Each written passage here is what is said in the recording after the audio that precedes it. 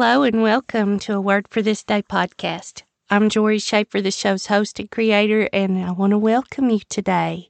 Welcome to anyone who's found us for the first time. I'm so glad you're here, friend. Don't run off quite yet. Let's see what the Lord has for us today. We're going to talk about His faithfulness and examples of His love for His people in the way that He keeps His promises even when His people do not.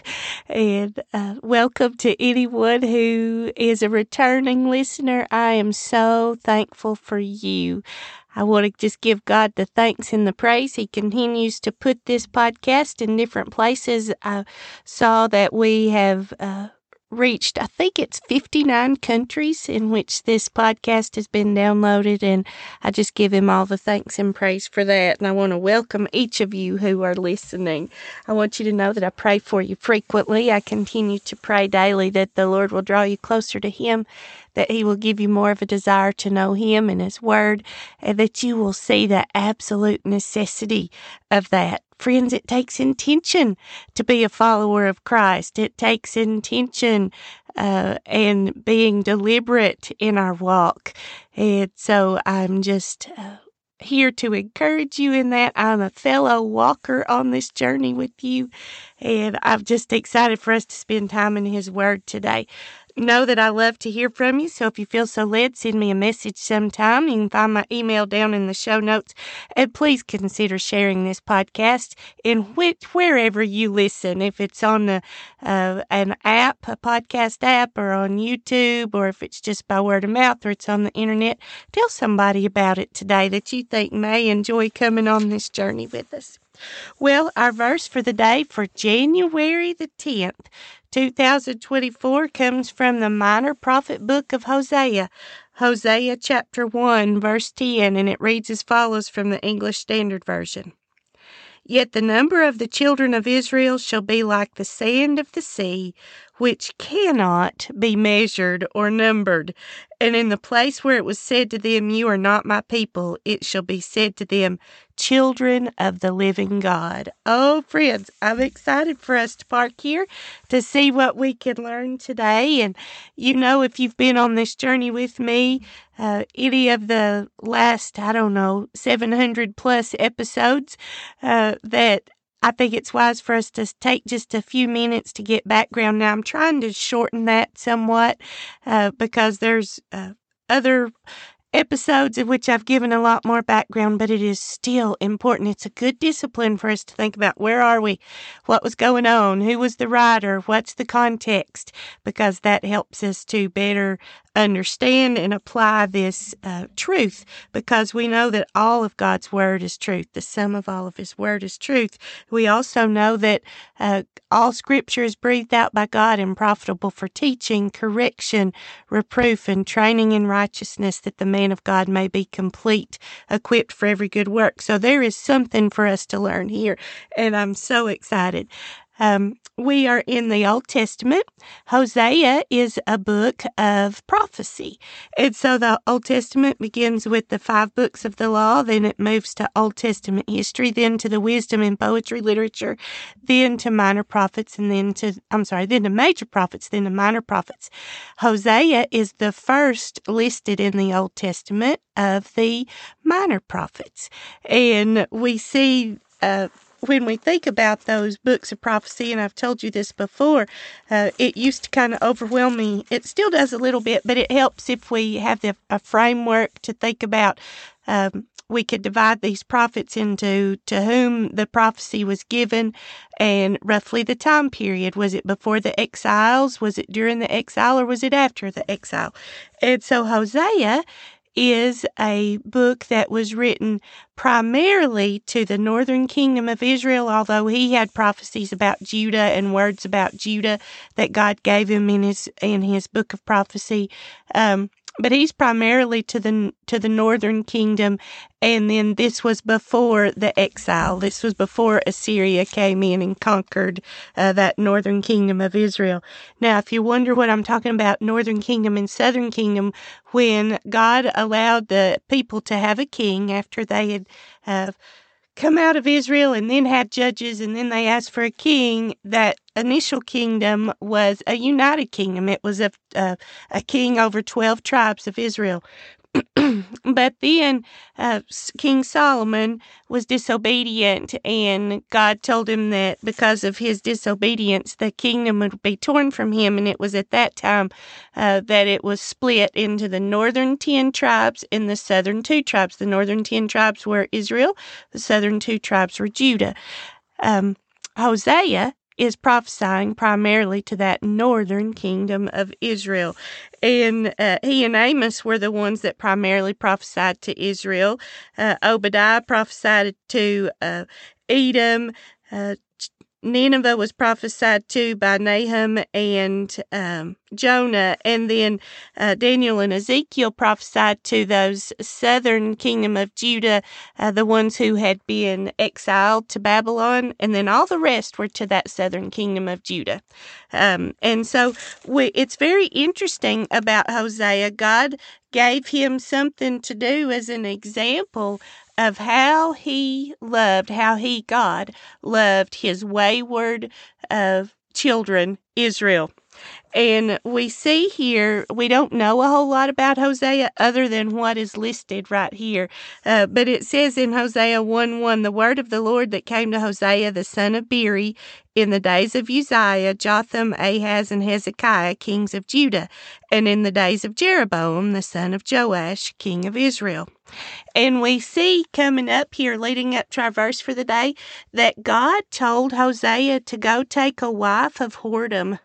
And it was someone, we don't know if she was already a prostitute or if God just knew that that was going to be her way. But he asked of Hosea a difficult thing to do as an example to show the people to whom he was prophesying about God's love. And often God asks us to do some difficult things as we walk out our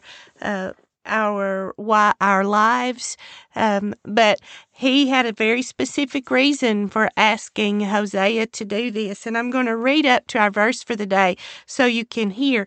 Often what we see throughout Hosea, and I love this book of prophecy, is you see God telling the people, and he does this in a lot of his books of prophecy, this is what you've done. You've turned away. I'm going to punish you. I'm going to discipline you, but there's still hope.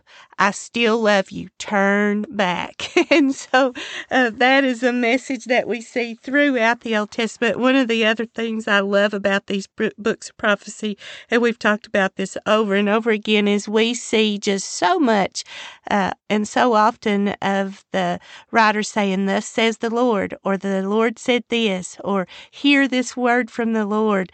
And we see God's character. We see how he loves his children.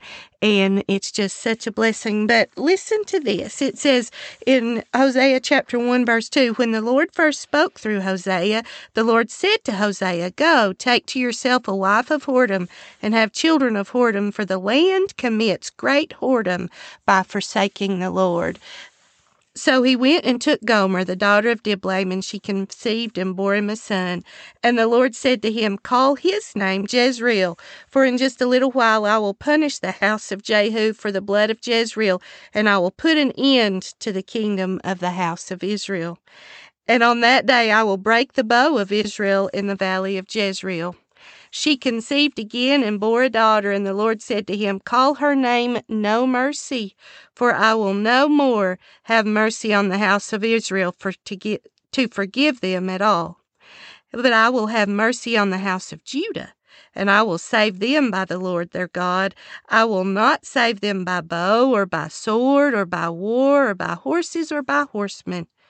When she had weaned No Mercy, she conceived and bore a son, and the Lord said, call his name Not My People, for you are not my people, and I am not your God. And I just have to stop there. That all sounds really bleak, but that's exactly what that northern kingdom of Israel had done, and even some of the southern kingdom, but they had turned away. They had been unfaithful to God. They had done exactly what he had told them not to do. He'd given clear instruction to Moses in the law to give to the people, and that was supposed to have been passed down. He'd given clear instruction to have no other gods before him, to not have idols, to follow him, to keep his Sabbath holy, not to profane that, and how to deal and interact with other people. He had given them very, very clear instruction, and they knew that. They had been given that, yet they turned away. And he had told them that if you will follow me, I will bless you. If you are disobedient, you will have trouble. There will be curses. And so this was not a new concept. It had been played out in the hundreds of years leading up to this time here. And it was not new, and it sounds like all was lost, but God is faithful. And so we read in our verse for the day in Hosea 1:10, yet. So even though he was going to call that northern kingdom of Israel not his people, and he was not going to have mercy on them as far as he was sending punishment because they were disobedient, he said, yet the number of the children of Israel shall be like the sand of the sea, which cannot be measured or numbered. And in the place where it was said to them, you are not my people, it shall be said to them, children of the living God. And I'm going to read past that. And the children of Judah and the children of Israel shall be gathered together. And they shall appoint for themselves one head, and they shall go up from the land, for great shall be the day of Jezreel. There is such good news here, and this begins to point us to the good news about Jesus coming, because there was going to be a day when this Israel would have one head, and that would be the Lord Jesus, the Messiah. And so I love that about these books of Old Testament prophecy as well. Often they point to a near fulfillment of prophecy and also a far fulfillment. But if that may sound familiar to you in our verse for the day, yet the number of children of Israel shall be like the sand of the sea, which cannot be numbered. And you may be thinking, well, he just said he was not going to have mercy and they would not be his people. But if we go back all the way before there was a divided kingdom, so Abraham had Isaac, Isaac had Jacob, Jacob's other name was Israel, Israel had those 12 sons, and it was after where that united kingdom, just like we mentioned, where the united kingdom was split. But God had made a promise to Abraham before there was ever a law, before there was ever these 12 tribes of Israel, and he made a promise to him that through him all the nations of the earth would be blessed. And I want to show you also what else he told him all the way over here in Genesis 22, after the Lord had told Abraham to take Isaac up on the mountain, Isaac, who was his child of promise, and take him up on the mountain and offer him as a sacrifice. And Abraham was obedient, and he did take Isaac up there. And just as Abraham was getting ready to slay his son, as he had been commanded by the Lord, an angel of the Lord stayed his hand, and it was a test, it was a trial to see, was Abraham's faith, did he trust the Lord? And we do know that he did. He trusted, he believed in the Lord, and it was credited to him as righteousness.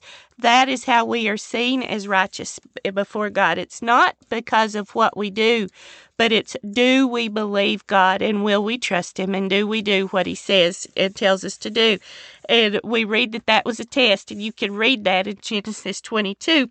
But when we hop down here in Genesis 22, I'm going to start in 15. It says, and the angel of the Lord called to Abraham a second time from heaven and said, by myself I have sworn, declares the Lord, because you have done this and have not withheld your son, your only son, I will surely bless you, and I will surely multiply your offspring as the stars of heaven and as the sand that is on the seashore. and your offspring shall possess the gate of his enemies, and in your offspring shall all the nations of the earth be blessed, because you have obeyed my voice. And that is what this is referring to here in verse 10. Yet the number of the children of Israel shall be like the sand of the sea, which cannot be measured or numbered. In the place where it was said to them, you are not my people, it shall be said to them, you are children of the living God. And you may say, well, how is that? Well, it's because God was going to continue his promise through that southern kingdom of Judah. This Israel was still the 12 tribes. These were still Abraham's great, all those hundreds of great grandchildren. This was still in his lineage, and God had made a promise to Abraham that through him all the nations of the earth would be blessed, and that he would be the father of a multitude of nations. And as we see here, it would be like the sand of the seashore that couldn't be counted or measured. And how did God do that? Well, he continued his promise through that southern kingdom of Judah, still part of the big united kingdom of Israel. And he did that through Jesus. And Jesus came. He was an offspring of David. We've talked about that, how God had given David a promise that there would never fail to be a man from his lineage to sit on the throne of Israel forever. And that was talking about Jesus. And then these numbers that couldn't be measured, that is not only those of that earthly lineage, that's us, friends. Because if we have believed in Jesus, we are part of that family. And I want to show you where we see that. If you look over into Galatians, and we look in chapter 3, verse 26, it says, "For in Christ Jesus you are all sons of God through faith." It's always been about faith. It was about faith with Abraham. It is about faith with us. "For as many of you as were baptized into Christ have put on Christ. There is neither Jew nor Greek. There is neither slave nor free. There is neither male and female. There is no male and female, for you are all one in Christ Jesus. And if you are Christ's, then you are Abraham's offspring, heirs according to promise." That's talking about us. And so while that northern kingdom of Israel was having punishment, and Judah would later get punishment for their disobedience, God kept his promise. He always keeps his promises. He had made that promise to Abraham, and his promise stood. And there's examples of that throughout Hosea and throughout all the scripture that we see that. And then I want to show you one more thing. If we hop over to Revelation, where God gave that gospel writer John a vision of how it will be in heaven. And I want you to hear this in Revelation 7:9. It says, "After this I looked, and behold, a great multitude that no one could number, from every nation, from all tribes and peoples and languages, standing before the throne and before the Lamb, clothed in white robes, with palm branches in their hands, and crying out with a loud voice, 'Salvation belongs to our God who sits on the throne, and to the Lamb.' And all the angels were standing around the throne and around the elders and the four living creatures, and they fell on their faces before the throne and worshiped God, saying, 'Amen. Blessing and glory and wisdom and thanksgiving and honor and power and might be to our God forever and ever. Amen.'" Friends, if you know Jesus, I think we will be in that band worshiping in amongst all of that cannot be numbered, of every tribe and tongue and nation, giving him honor and thanks and praise because of what he's done. And I'm thankful for that. He is the living God, God the Father, God the Son, God the Holy Spirit. And so I encourage you to praise him, to thank him for what he's done, and may we share with others this salvation that he has given us. Blessings to you, friends. Until next time.